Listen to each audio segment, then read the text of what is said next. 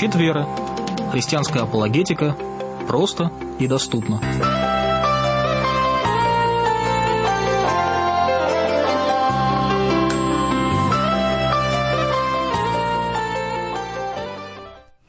Добрый вечер, дорогие друзья. В эфире программа «Щит веры» и в студии в Санкт-Петербурге Дмитрий Требельский, ведущий программы, и Валерия Сорокина. Добрый вечер. Добрый вечер, Валерия.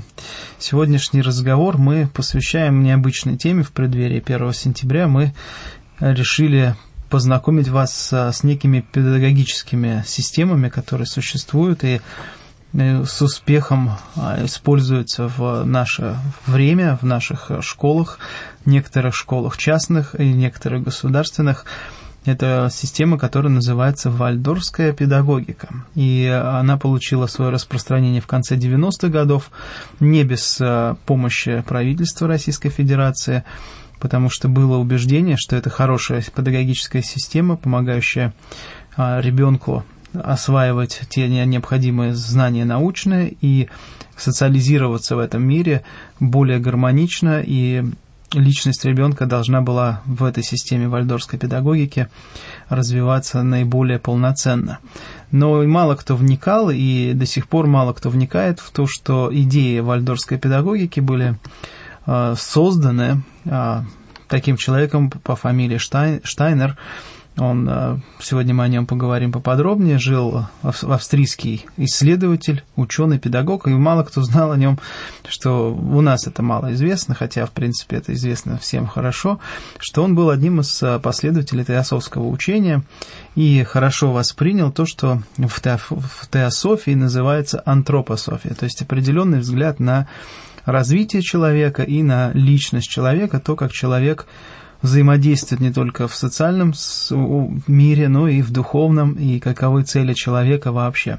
Вот эти все идеи, они из этих идей соткана ткань вальдорфской педагогики. Естественно, эти идеи не пропагандируются как на отдельных занятиях, но сам подход к личности, сам подход к процессу воспитания и те ценности, которые прививаются, и то, как они раскрываются в этой педагогической системе, они все пропитаны вот этим вот понятием антропософии.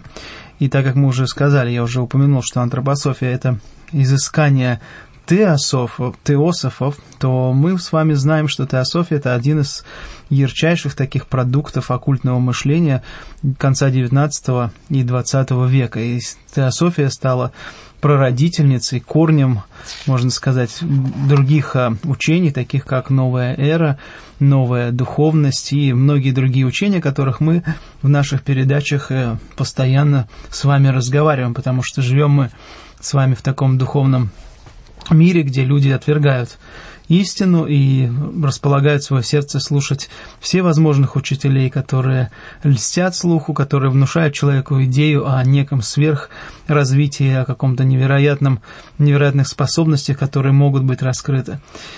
И, в общем-то, об этом мы с вами говорим и предупредим в этой передаче. Наша цель – предупредить всех тех, кто слышал о вальдорфской педагогике, и, может быть, даже вы ничего плохого в ней не видите, может быть, вы видите только позитивное. Если вы сталкивались с ней, то звоните нам в эфир, высказывайте свое мнение, но, в принципе, наше желание – это предупредить, что корнем этой педагогики является именно антропософия, и хотим побольше с вами поговорить об этой части этого учения, что такое антропософия, как она зародилась, кто ее развил, как Штейнер раскрутил ее, и о личности самого этого исследователя тоже поговорим поподробнее. Напомню, наши телефоны в студии 596-04-52, 812 код Санкт-Петербурга и префикс России 7. Так что 7-812-596-04-52. Будем рады общению с вами в прямом эфире. И наш звукорежиссер Михаил сегодня у нас в студии. Он будет помогать нам вести прямой эфир. Так что добро пожаловать в нашу программу, которую мы посвящаем оккультному образовательной системе вальдорфской педагогики. Начнем с вопроса, что лежит, вообще, что такое вальдорфская педагогика и, конечно, что лежит в ее основе. Хотя я уже чуть-чуть упомянул. Да, конечно. Я хотела бы сразу действительно обратить наше внимание на то, что вальдорфская педагогика – это система обучения детей, которая рассчитана на то, что подросток развивается без особого, скажем, вмешательства, да, и без особого давления со стороны преподавателей. То есть ребенок развивается так, как ему хочется, как ему удобно, и используется такое понятие, как экономия души. Экономия души, то есть, соответственно, без какого-то напряжения, без каких-то душевных мук и затрат, потому что, как мы понимаем, школа очень часто для нас оставляет далеко не самые приятные впечатления в нашей жизни, потому что она, как правило, ассоциируется с каким-то давлением преподавателя, часто, может быть, с конфликтом, нежеланием учиться, нежеланием заниматься, не знаю, деланием уроков из-под палки. К сожалению, вот я очень хорошо помню на своем собственном примере то, что я училась действительно в хорошей школе, хотя, конечно, не все было идеально, и были какие-то странные перегибы. Вот в последние годы, например, это конец 80-х, на нас какой-то эксперимент, очевидно, даже ставили, потому что очень хорошо вспоминаю, что в 10 классе, например, учась в английской школе, последние полгода у меня было ощущение, что я учусь в школе с химическим уклоном, потому что на нас ставили эксперимент, и почему-то огромное внимание уделялось именно изучению химии. Вот какой-то был такой вот перекос. Так вот, я хотела бы сказать, что, поступив в университет, однажды, это уже был первый курс, нас, несколько студентов нашего английского отделения, попросили встретиться с группой американцев, по-моему. Наверное, это были какие-то преподаватели, может быть, приехали там по обмену опытом, еще что-то было. Но, во всяком случае, они захотели встретиться вот с группой первокурсников. И нас человек, наверное, 10 было, да, собрали нас на эту встречу. Я очень хорошо... Я уже не знаю, о чем там шла какая-то светская беседа, о чем шла речь. Наверное, просто вот о наших впечатлениях в университете, об учебе, там, о нашей жизни. И задали такой вопрос. А как вы относитесь, как ваше впечатление уже, так сказать, вот вы пришли во взрослую жизнь, какое ваше впечатление о школе? Вот вы только закончили недавно школу. И вот, к моему сожалению, очень хорошо помню, что, наверное, с этой группой только я сказала какие-то положительные слова о своей школе. Вот 25 лет прошло, я это очень хорошо, этот эпизод помню. И мне было так горько и обидно за вот нашу систему образования, что получается, у человека, в общем, фактически даже травму в душе очень часто школа оставляет. Так вот, вальдорфская педагогика как раз на том и построена, что ребенку дают развиваться без этого напряжения, без этой палочной системы. Ему хорошо, радостно учиться. Ребенка помещают, как правило, в помещение с красивыми такими пастельными тонами. А ребенка учат заниматься там музыкальными какой-то ритмикой. Эвритмия, кстати, это специальная вещь, которая была Штейнером даже так изобретена. Ему дают изучение в соответствии, скажем, с определенными периодами или как эпохами, как называется. То есть там по 3-4, допустим, недели посвящается какому-то общему предмету, потом переходит к изучению нового предмета. Ребенок учится вместе со своим учителем, то есть его классный руководитель фактически ведет его практически все свое обучение в школе. Если вы даже посмотрите, если один из сайтов наших школ вальдорфской педагогики, наших в Петербурге, например, школа в Дачном, вы увидите, что классы очень небольшие, и фактически 4 преподавателя, чуть ли не в школе там всего, то есть наши преподаватели, страничка, вы видите, по-моему, 4-5 лиц всего. В основном, конечно, это женщины. И как это момент уделяется там и физическому развитию, но самое главное, это идет из самой, скажем так, жизни Штейнера. Потому что в его жизни были моменты, скажем так, и формального обучения там, в школе, в гимназии, и были моменты обучения с индивидуальным учителем, да, с домашним приходящим учителем. Так вот, он считал, что вот это домашнее обучение с приходящим учителем было самый лучший момент, самые лучшие годы в его жизни в обучении, потому что вот тогда он наиболее раскрылся наверное, как подросток, как вот ученик. Наверное, вот Штейнеру это подходило просто по душевным качествам больше всего. И он посчитал, что, наверное, и всем детям вот так.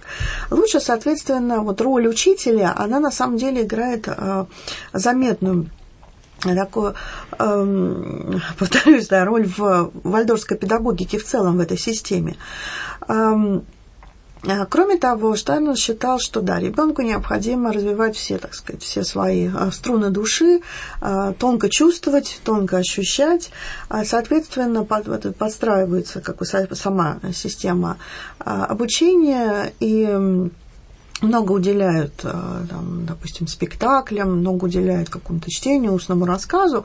И главное, что все это как бы в душевной атмосфере происходит, в теплой душевной атмосфере. То есть ребенка сразу же помещает в такое вот особое состояние.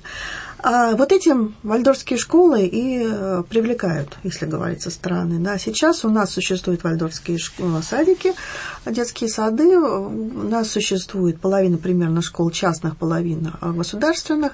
Но когда Дмитрий говорил о том, что при поддержке правительства все это развивалось, отчасти, скажем так, при помощи советников, педагогов, которые, в общем, в этой системе не видели ничего особенно плохого, но в частности, в эту систему применяет, как он пишет, элементы этой системы наряду с другими альтернативными методиками. Наверное, вы слышали о популярной системе начально-раннего развития, системе Монтессори, да, итальянской системе.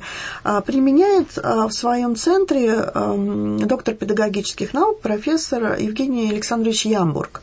Так вот, именно Ямбург наверное, продвигал в начале 90-х, он же заслуженный педагог России, и, соответственно, к его мнению прислушиваются. Единственный, кто, наверное, во всеуслышание кричал о том, что задумайтесь, посмотрите, что лежит в основе, может быть, даже этой замечательной педагогики, если мы, так сказать, на внешние ее черты посмотрим, это был диакон Андрей Кураев, который вел диалог, можно сказать, практически войну с тем же Ямбургом, и говорил о том, что очень уж уповают наше государство на то, что можно развести светскую часть этой педагогической системы и на самом деле ее оккультную основу, мы уже об этом упоминали. Но Кураев интересную вещь говорит, что в нашей стране, он очень опасался, это было начало 90-х, что в нашей стране любое, в общем-то, может быть, отчасти нерелигиозное явление может стать религиозным, и он ссылается тут на социальную теорию марксизма, которая приобрела, в общем, все черты квазирелигии в нашей стране.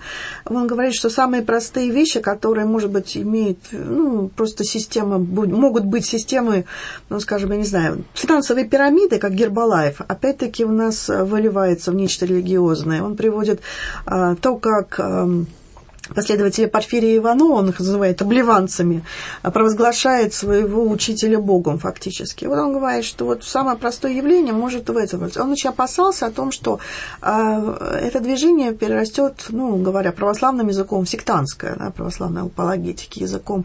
Но, к счастью, надеюсь, что этого не случилось, но мы все равно должны задумываться о том, что лежит в основе, что кроется за этим обучением. И ведь на самом деле в России, может быть, этого не случилось, а в других странах антропософия, как оккультное учение, действительно давлеет над тем, что происходит.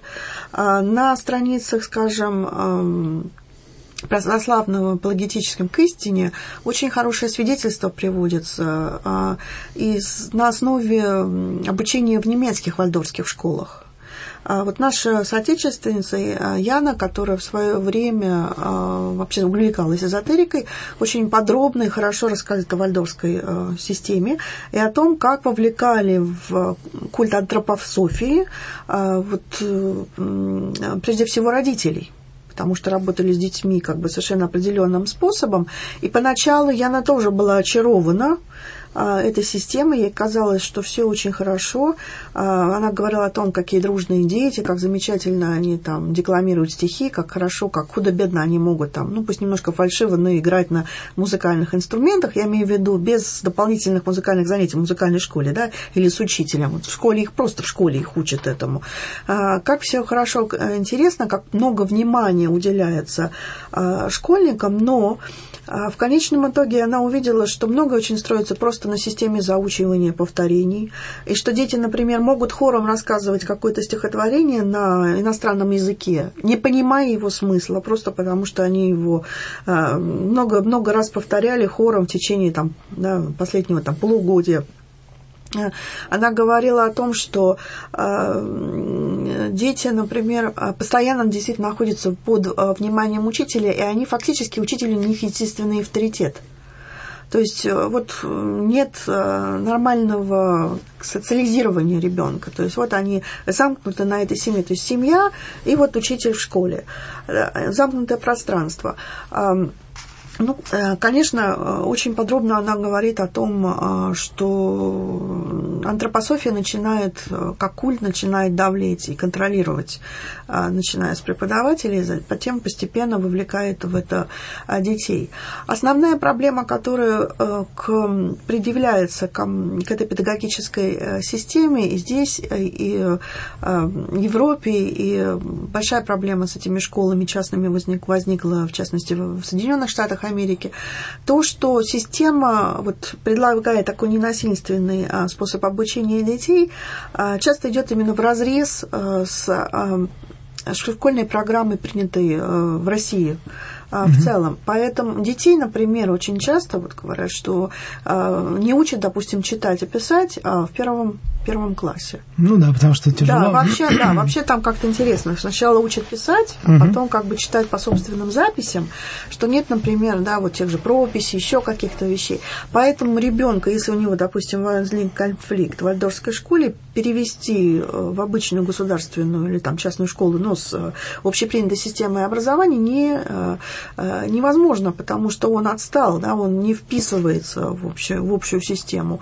Ну, в Европе, в частности, в Германии, там вообще проблемы с частными школами, потому что, ну, вальдорфскими, естественно, потому что там ребенок все-таки должен быть в государственной школе, он должен иметь аттестат государственной школы, ему, соответственно, очень трудно потом в жизни приходится. Ну, я вот это говорила, например, о том, что поскольку в вальдорфских школах обучаются дети в основном вальдорфских же родителей, для которых образование на самом деле не столь важно, соответственно, как бы для них это как бы, ну, не такой важный, не такой фактор.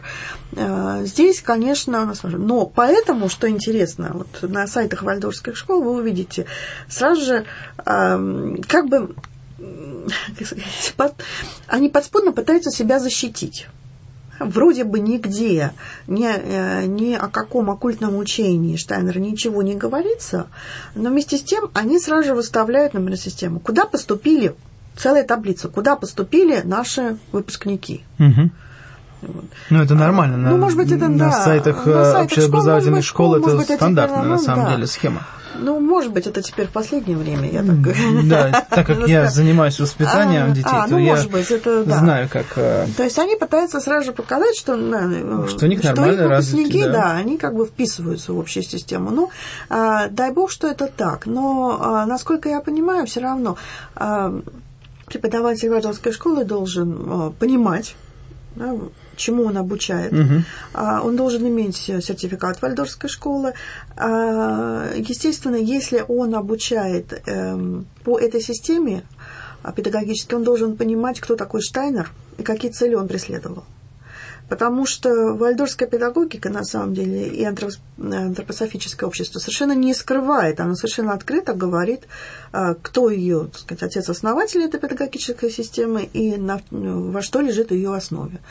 Но, тем не менее, да. Вот, хотя эти знания, они, в общем-то, общедоступны, в том числе и на Википедии можно прочитать все, вопрос все равно остается открытым, почему государство, однажды допустив, и продолжает, в общем-то, каким-то образом поощрять эти школы, и они остаются, очевидно, в системе образования. Импонируют такие вот альтернативные варианты педагогических систем, может быть, они хороши. Вот, в частности, Ямберг, он занимается детьми с проблемами в развитии, с отстающими детьми. Поэтому он принимает Монтессори, которая сама, собственно, занималась, да, детьми вот такими проблемными. Поэтому часто я вот читала очень много сейчас комментариев на вальдорфские школы наших родителей.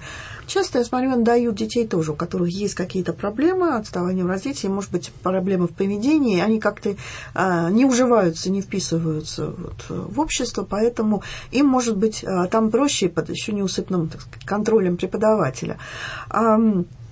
Но основная проблема в том, что в основном никто не задумывается о том. То есть фактически получается так, что проблема в социализации какая-то есть, может быть, проблема в том, что ребенок не может вписаться в систему обычного академического образования, и вот этот вариант вальдорфской школы рассматривается как хорошая альтернатива. Как хорошая альтернатива. Потому что маленький класс, потому что свободное отношение к личности. Основной аргумент, который я вот для себя уяснила, самое главное, что с моим ребенком обращаются хорошо, и все. То есть безопасность такая некая. Безопасность, как сказать, теплая атмосфера, никакого эмоциональная хамства. безопасность, да. То есть получается, я понимаю, что ребенок... это очень важно, да, что к ребенку хорошо относятся, его любят, а преподаватель там действительно должен как бы высоко моральной личностью быть, он действительно должен любить детей. В этом отношении вроде как такие стандарты и требования к преподавателям применяются, но то есть, если с ребенком все хорошо, соответственно, и обсуждение на форумах, обсуждение вальдорфских школ, да, говорят, нет, ну чего, все нормально, так мы посмотрели, хорошо проучились, никакого сектантства. То есть, фактически, если говорить о вальдорфском как бы, восприятии вальдорфского образования, они выдвигают не академические знания на первое место, нет, а именно атмосферу. Развитие личности да. Вот в такой вот теплой, дружественной атмосфере, не агрессивной. И вот теперь мы подойдем к самому главному. Почему это стало основой и вышло на первое место? Итак, значит, для того, чтобы просто задуматься на том, что же такое вальдорфская педагогика, мы должны прежде всего обратиться вообще к личности Штейнера и к учению антропософии, которое он разработал. Значит, кто такой Рудольф Штейнер? Он австриец по происхождению, он родился в 1861 году в Австро-Венгерской империи на территории современной Хорватии, достаточно такой скромной семьи. Отец его работал телеграфистом на австрийской железной дороге. И вот, как я уже говорила, Штейнер обучался в гимназии, Штейнер обучался дома. Ну, во всяком случае, достаточно это было успешно, потому что далее он поступил в технический университет в Вене, обучался 4 года в Вене, изучал как естественные науки, так и философию и литературу. Штейнер считался знатоком Гёте. Да, он, в общем-то, преклонялся перед немецким поэтом. Гёте считался его знатоком, и, собственно, даже определенный такой центр, да, штаб-квартиру свою он называл Гёте-анумом. Вот, в честь Гёте развивая. Что повлияло, значит, чем интересен был Гёте для Штейнера?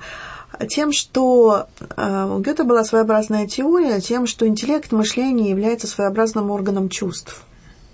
И что познание человека безгранично. Ну, Гёте принадлежал к эпохе романтиков, немецкого романтизма.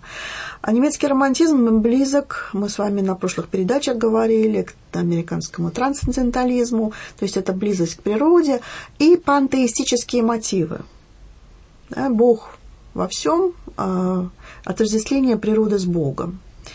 Далее Штейнер изучает философию, он учил философию Фихте, он увлекается также, изучает классическую немецкую философию, Кант, Гегель. И зачем в 1891 году, это же 19 век, он получает степень доктора философии в немецком Ростокском университете, именно изучаясь по философии Фихте. Надо сказать, что на него также огромное влияние оказали идеи Ницше. Он увлекался Ницше. Конечно, наверняка романом его «Так говорил Заратустра». И он читал лекции по деятельности, творчеству Ницше. Затем Штейнер сближается с теософическим обществом. Мы много раз уже говорили о теософских идеях. И в 1902 году он основывает немецкое отделение, германское отделение теософического общества. Самое интересное, что проповедуя, скажем так, идеи теософии, да, возглавляя фактически основу, он сам, будучи, не был членом этого общества. Кроме того, его, в общем, высоко уже оценили, его усилия высоко оценили, а Ани Безант, президент теософического общества, назначает его фактически на должность лидера немецкого отделения, но Штейнер вступает в конфликт в конечном итоге с обществом. И основной причиной конфликта была в личности Джида Кришнамурти и Ордена Востока Звезды. Звезда Востока – это деятельность, скажем так, самодеятельность, да, тогдашний президент Ани Безанта и Чарльза Лильбитера, которые нашли индийского мальчика, Джиду Кришнамурти, всячески его обласкали и сказали, что этот человек, вот он, грядущий мировой учитель, это Будда Майтрея. Надо сказать, что Джида Кришнамурти, хотя он остался верен идеям теософии, все-таки в конечном итоге он уже достаточно молодые годы от этого отрекся. И вот у Штейнера возникает именно на этой почве, из-за того, что вот образовался этот орден Звезды Востока, вот это вокруг этой личности Кришнамурти, у него возникает конфликт с обществом, он откалывается, да, от теософического общества и образовывает свою собственную группу. И вот впитав, так сказать, всю вот немецкую философию, развив свои собственные идеи, плюс на теософические идеи, он создает свое собственное общество, которое называет в пику теософию, называет антропософией. Что же такое теософия? Да? Если вы помните, наши слушатели, дорогие, наши предыдущие передачи, мы много говорили о теософии, теософии, да, любовь к мудрости, любовь Божьей мудрости. Но это совершенно оккультное учение, которое пытается взять, как по словам, собственно, Елены Петровны Блаватской, основательницы этого общества, все лучшее из различных религий, по сути дела, найти некий общий такой вот, чем теософия, в принципе, как древнее учение, еще с античных времен занималась, это попытки вычленить некий общий знаменатель для всех религий. Теософия этим... В простонародье это звучит, что все дороги ведут к Богу. В общем и целом, но надо сказать, что теософия очень хорошо отдалилась от христианства, она пошла по пути восточных религий. И мы видим негативное отношение, если мы почитаем Блаватскую, ее последователь, мы видим очень негативное отношение к христианству и максимальное отдаление. Христос воспринимается как один из учителей, проповедуется карма, реинкарнация, проповедуется постоянная эволюция человечества и вера в так называемых белое братство, великие души или махатмы, то есть некие сущности, которые уже не нуждаются в перерождении, которые достигли невиданных духовных высот и которые руководят человечеством. То есть фактически вот все члены теософского общества так или иначе общаются с этими сущностями, они могут называть себя по-разному проявляться, но фактически то, что мы называем оккультной практикой ченнелинга или контактерства, или некромантии, общения с умершими, если это спиритизм, или общение вообще с какими-то там непонятными выданными мифическими сущностями, которые пребывают где-то в тонких мирах, в духовных мирах в Австралии, да, о которых пишет Блаватская и ее последователи. Штейнер идет своим путем. Он говорит о том, что надо искать вот эти внутренние силы души в человеке. Да, восточные корни. Он многое действительно по-прежнему берет от теософии.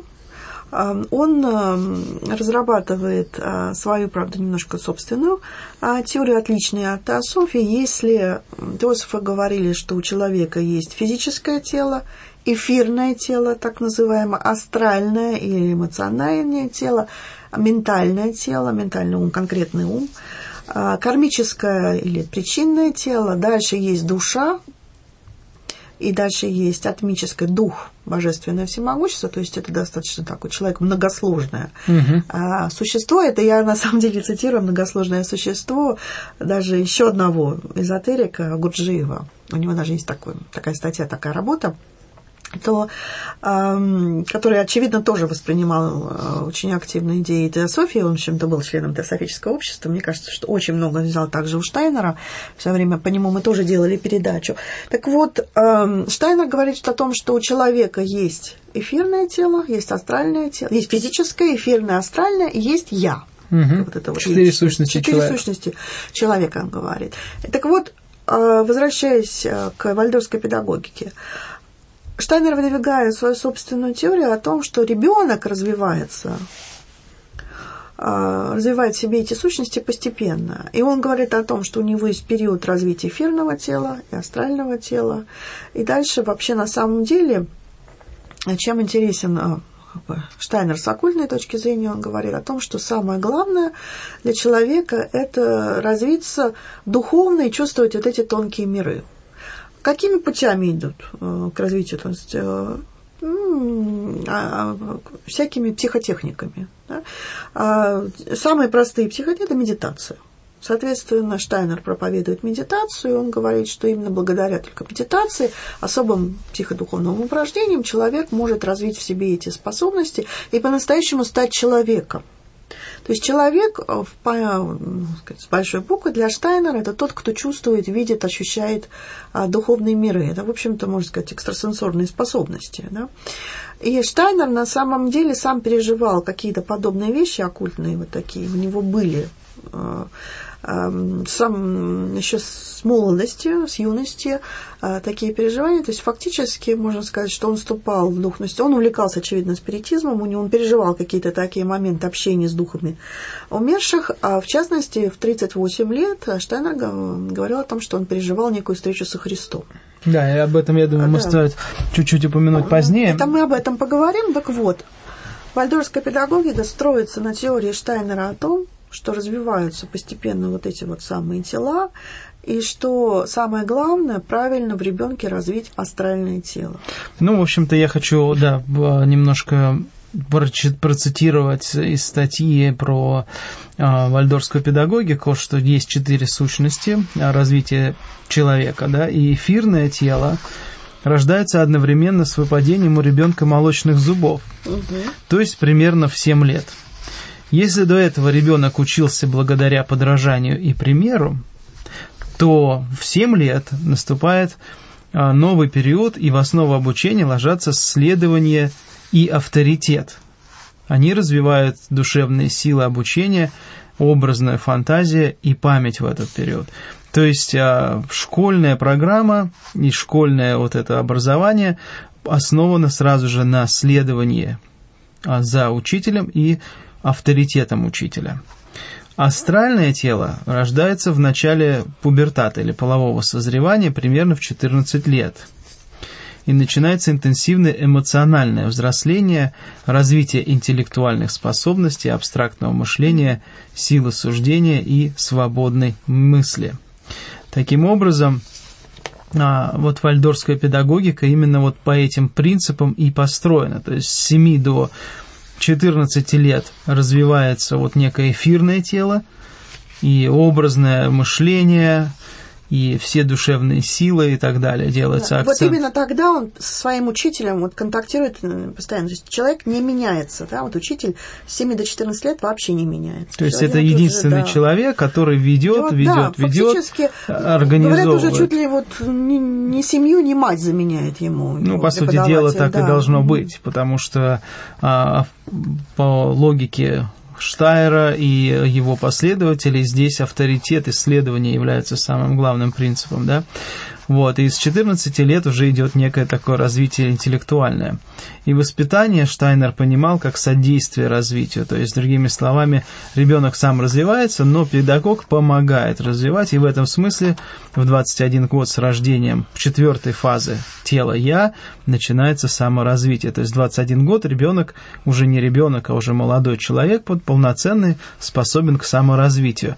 То есть, мы видим, что вот подчиняя человека, ребенка, вот таким вот четким сущностям, заявляя, что они рождаются в указанные периоды, выдвинутые Штайнером, происходит вот такой вот образовательный процесс. Насколько вот такая педагогическая система, имеет дело с настоящим, очень, на мой взгляд, легко понять, потому что мы сейчас будем немножко, даже не буду я критиковать эту систему, хотя педагогическое образование у меня есть для критики, но тем не менее не буду.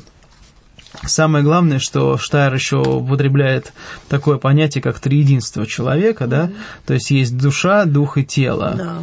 Холистический подход. Да, которому соответствуют интеллектуальные, познавательные способности, чувства, эмоциональная часть и воля, да, то есть вот душа, дух и тело, они вот таким образом как бы связаны. И дальше вот Штайнер, он пытается вот свою педагогику на этих трех основах, вернее, схоластическая основа, плюс еще вот эти 4 тела человека, развитие тела человека, строит всю свою педагогическую систему. В общем-то, мы подчеркнули, как это все выглядит в их представлении о развитии личности. Если вы, как родитель, размышляете над своим чадом, какое образование ему дать, какой подход к нему подвести, мы, конечно, не можем сказать, что подход Штайнера имеет хоть какой-то смысл, потому что библейское и даже научный, в общем-то, подход к личностному развитию человека наиболее, скажем так, целостно, что ли, потому что в данном случае идет совершенно такая странная градация. Но, тем не менее, люди верят, что вот такой подход, как Вальдорфский, он свободный, он прекрасный, он душевный, он чувственный, он такой внимательный, человек развивается и в свободной обстановке, и это хорошо. Будем над этим рассуждать и дальше. Напоминаю, что телефон нашей студии включен, 596-04-52. Говорим мы о вальдорфской педагогике, и самое главное, мы разбираем корень этого педагогической системы, которую создал ученый Штейнер, который был антропософом или последователем, так или иначе, его идеи лежат в германской философии по отношению к человеку и в то же самое время его личностным изысканием в духовном мире, в том числе и в теософии. Но вот, Валерия, ты упомянула, что Штейнер, он сам был практикующим таким эзотериком, мистиком, и он стремился к некому такому духовному развитию, сам себя воспринимал, естественно, как личность «я», он уже стремится к саморазвитию, и саморазвитие он воспринимает как личность, которая должна воспринимать духовный мир. Поэтому у него есть, несомненно, всевозможные опыты, и в 38 лет у него появляется совершенно уникальный опыт, как он сам сказал, он действительно встретился с Христом. И вот давай об этом немножко, как говорится, с этого места поподробнее, да? Я могу немножко процитировать то, что Штейнер как бы сам говорил о том, что существо Христа является центральным для всех религий. Хотя в каждой оно называется по-своему.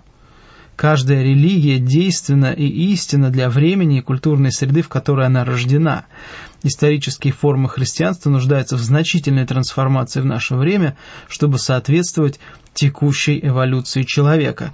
Вот это то, как Штейнер воспринимал именно Христа как личность. Очень похоже на теософию, что Христос есть в каждой религии и есть эволюция религий. Но вот давай поподробнее поговорим об этом, что же случилось, да, как и сущность его. Ну, в общем и целом надо сказать о том, что Штейнер разрабатывает некое представление, некое учение, которое мы можем назвать смело эзотерическим христианством. И сразу же хочу, наверное, обозначить для наших слушателей все те элементы, да, которые приносит Штейнер в свое учение. И все эти элементы рано или поздно будут заимствованы затем философией новой эры. То есть Штейнер – это один из таких провозвестников новой эры.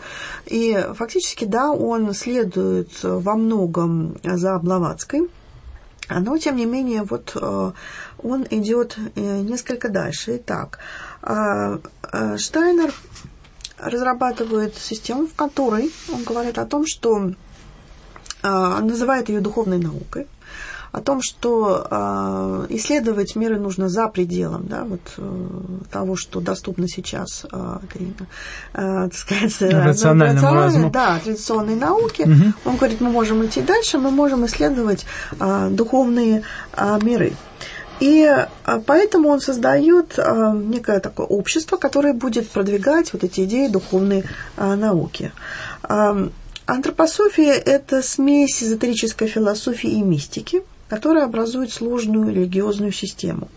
Штейнер учил, что человечество, сразу же обратим внимание на это, было создано множеством духовных существ. В результате потери знания о нашей истинной идентичности и духовных мирах человечество испытало падение. И преодоление результата падения, получив понимание и доступ к духовным мирам, можно с помощью медитации. На самом деле, в соответствии с антропософическим учением, можно стать полностью человеком посредством использования вот этих вот техник медитации. И эти методы позволяют человеку испытать сверхчувственное восприятие духовных миров или оккультных реалий. Итак, мы сразу же видим, что человек, во-первых, мыслит пантеистически, он осуществляет себя с космосом, и у него микрокосм подобен макрокосму. Штейнер был совершенно ярким последователем философии герметизма, эзотерического учения древних, которое было воспринято в западную оккультную традицию. И герметизм говорит, его примитивная формула герметизма, что вверху, то и внизу. Соответственно, человек растворяется в этом космическом мышлении, он ощущает себя в единстве с природой, в единстве вот этим самым Богом. При этом Штейнер вносит элементы гностицизма. Гностицизм еще одно античное учение, которое от слова гнозис, от слова знание, которое было также воспринято очень активно в западную эзотерическую традицию, пришло и в теософию. Гностицизм говорит о том, что человек должен удаляться от низшего материального несовершенного мира, созданного демиургом, и стремиться к божественному высшему началу. Порабощенный человеческий дух удерживает божественную искру человеческой души от возвращения к Богу, несмотря на смерть физического тела. В силу того, что истинное знание Бога сокрыто от человека, спасение достигается только посредством мистического откровения или гнозиса. Знание можно обрести через Спасителя, скажем, с маленькой буквы пророка, также с помощью медитации и аскезы. Гностики полагают, что божественная сущность есть единственная истинная и наивысшая реальность, и что неосознанное «я» человека тождественно этой божественной сущности. По сути дела, я вам процитировала, то есть это вот общее определение гностицизма, по сути дела, я вам процитировала программу системы Штейнера. Штейнер мыслит вот эти духовные существа фактически демиургом, да, создателем с маленькой буквы, и что в человеке есть вот эта вот божественная искра, которую он должен в себе развивать, и в конечном итоге он достигнет этого прорыва в духовные миры. Вот вся программа гностическая.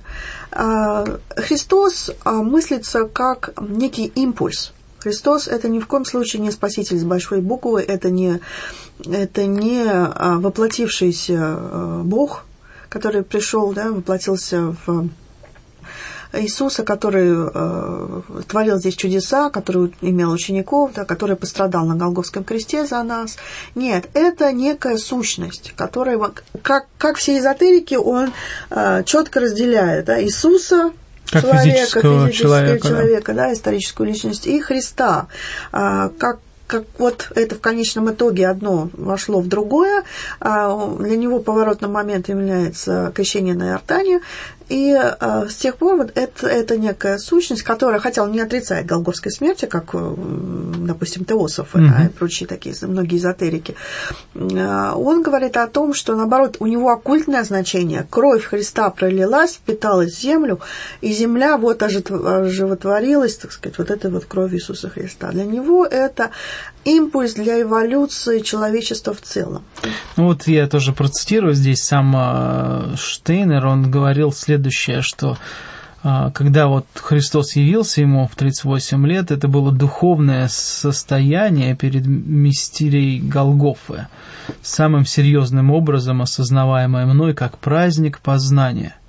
оно имело для моего душевного развития огромное значение. То есть как раз вот это вот гностицизм, вот этот опыт познания, что вдруг через личность Христа, и дальше он, в общем-то, подчеркивает, что именно личность Христа, что необходимо человеку именно вот, опять же, не с лично Господом Иисусом Христом, как мы говорим, христиане, да, но личность Христа, опять же, воспринимаемая Штейнером как некая сущность, пронизывающая все религии. Это божественный некий такой свет, носитель вот этого духовного откровения, прорыва в этот духовный мир. То есть через эту личность можно как раз прийти к этой духовной эволюции, о которой он потом и писал, да, что нужно всю религию, как бы вот то, что я процитировал раньше, что все религии, они так или иначе должны трансформироваться в наше время, чтобы соответствовать текущей эволюции человечества. Продолжай, пожалуйста. Далее я хочу сказать, что Штейнер создает некую такую систему, в которой есть место даже, интересно, как бы с одной стороны есть место духом, да, вот этим демиургом, который как бы в принципе все это было занесено с другой планеты. Далее он говорит о том, что астрологии он тоже не чужд. Он говорит о том, что Земля развивается в общей системе человека, Земля, и все развивается в общей системе других планет. У него есть везде присутствует магические числа, там и 7, и 4, и у него все это вот как бы части тела, вот эти вот тела, да, 4 части человека, о котором мы говорили, да, физическое, эфирное, астральное я, плюс, значит, 7 планет, все это взаимосвязано. То есть астрология явно тоже здесь присутствует и оказывает большое влияние. Дальше он, да, мы говорим о его оккультных способностях, мы уже говорили о его мистических всяких переживаниях, да. Христа он воспринимает как посвященного, как учителя, то есть это все, конечно, так сказать, он говорит только в духе мистерий, античных мистерий, что христианство развивается на почве вот гностицизма и античных мистерий, только в таком духе. А далее его оккультные способности. Ну, значит, мы говорили уже о медитации, мы говорили о том, что он верит, естественно, в карму, реинкарнацию, все это он проповедует своим ученикам. И следующий момент, уже о котором мы упоминали, контактёрство, ченнелинг.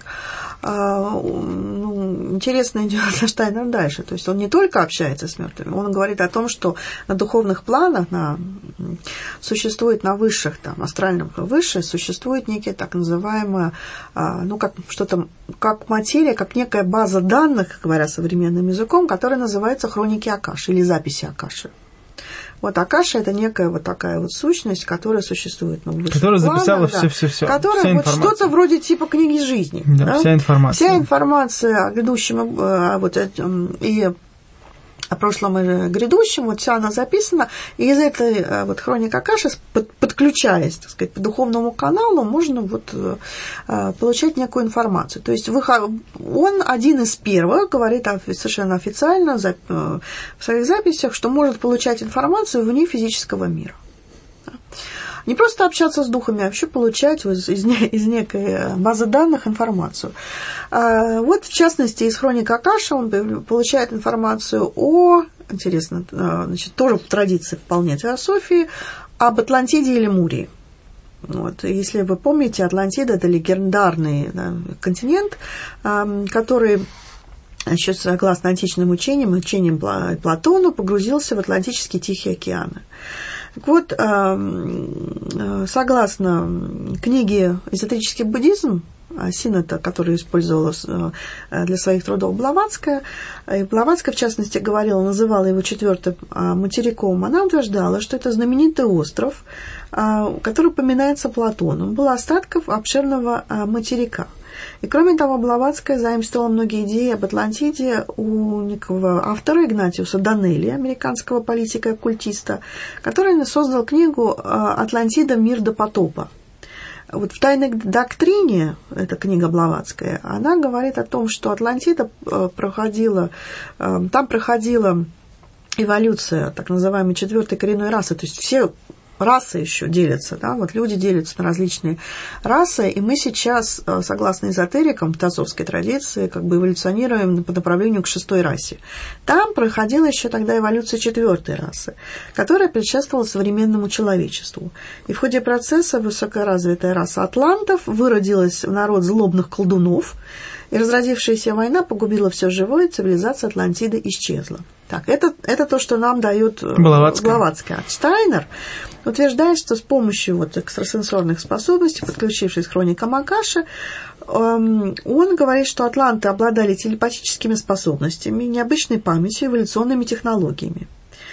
Таким образом, Штейнер закладывает понятие Атлантиды как центр высокоразвитой технологии, цивилизации, и говорит о том, что Атлантида потерпела катастрофу благодаря тому, что она надругалась из-за того, что надругалась над природой, то, что она неправильно применяла технические достижения, или там в результате своей также, говоря с точки зрения этическими категориями, гордыни и недостойного поведения.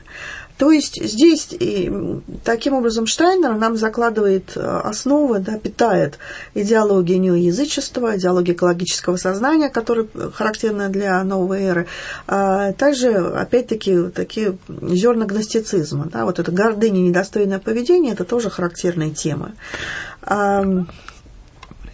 Хроники Акаши эту идею подхватывает дальше знаменитый мистик, так называемый спящий пророк Эдгар Кейси, американский пророк, тоже эзотерик, тоже оккультист. Вот, пожалуйста, преемник Штейнера в этой области. Так, что нам еще можно рассказать интересное? Значит, он считал себя ясновидящим, также, да, Штейнер считал себя ясновидящим. Так что это еще одна экстрасенсорная способность, еще одна оккультная способность. Я предлагаю тебе вернуться от обильной, в общем-то, мы видим, что Штейнер был потрясающей по влиянию личностью, да, и масштаб его... На Россию он тоже оказал влияние. Фантазии, масштаб его, так скажем, действительно эволюционировал глубоко, так иронично я говорю, потому что, печально, когда человек, уйдя от истины, может впасть во все тяжкие, и мы видим, что здесь такое произошло, хотя, конечно, какая была его цель, какую задачу он видел перед собой, зачем нужно было ему создавать школу, да, он же целую церковь потом они создали вместе с христианами-лютеранами, между прочим, да, они собрались и некую даже новую церковь, да, которая должна была эволюционировать, отвечать нуждам как раз общества и взглядам и так далее. Не только это. Он занимался также так называемым биодинамическим сельским хозяйством. В общем, да. Вот это было интересно еще его направление. Есть генетические исследования, которые, так сказать, руководствуются идеями Штейнера. Штейнер, он еще, насколько я знаю, значит, он пытался реформировать общество. Так сказать, у него там была тоже трехчастная такая модель. Конечно, некоторые его идеи были вполне разумными. Он говорил о том, что, скажем, там, производство не должно давлеть, да, над духовными сферами, над культурой, искусством, должно все развиваться, так сказать, в неком синтезе и быть взаимосвязанной. И он, скажем так, проповедовал такие достаточно демократические идеи, с одной стороны. Да. Может быть, они немножко были утопическими, но дело в том, что, конечно, в то время в Германии они не были восприняты, потому что уже дело шло к идеологии национал-социализма, и Штейнера на самом деле достаточно быстро его не воспринимали серьезно. Его серьезно не восприняли. На самом деле, я думаю, что его даже восприняли как конкурента в какой-то степени. И в конечном итоге с ним поступили очень просто, обвинив его в еврейском происхождении, в этих корнях, и просто заткнув ему рот, грубо говоря. Да, для Штейнера это было большим, на самом деле, ударом, и был пожар несколько раз там в его этой резиденции в Гетеануме, которая создавалась тоже как некий проект такой храм Вселенной, да. То есть у него, может быть, были какие-то благие намерения, только, к сожалению, они питались совершенно культными эзотерическими учениями. Он оказал большое достаточно влияние на наших с вами соотечественников, его хорошо восприняли в литературной среде поэтической, большое влияние оказал на российских поэтов Максимилиана Волошина, на Андрея Белого. Его систему хорошо воспринимал актер Михаил Чехов, пытался, так сказать, в актерском мастерстве это применить. Уже, скажем, наш с вами более ранний современник Андрей Тарковский, режиссер, тоже увлекался идеями Штейнера. В общем, достаточно, это, так сказать, неполный список. Много еще других людей попали под его влияние. Представить, да, что основная идея, что человек, он очень чувственный, и человек очень духовный по своей сути, и пытаться развить вот эти чувственно-духовные ценности, основанные на добродетелях, а не на какой-то гордости.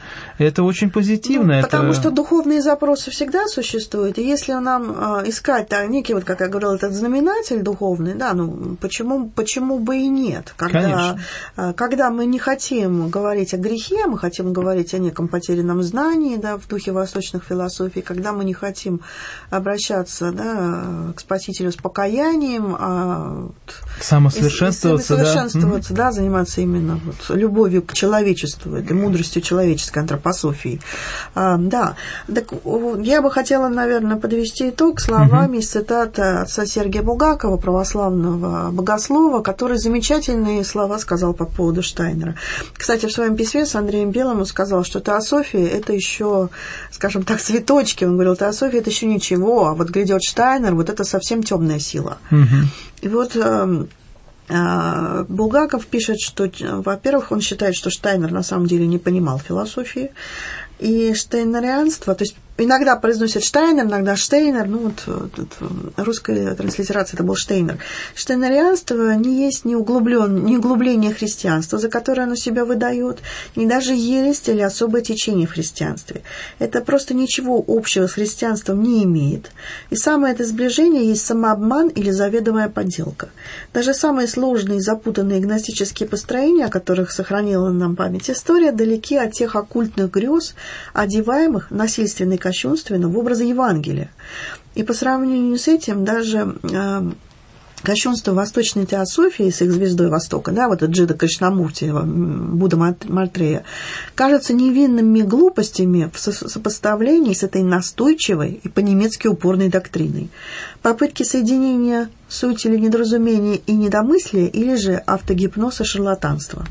До такой степени все различно, далеко и чуждо, что невольно встает последний вопрос. К чему все это переряживание?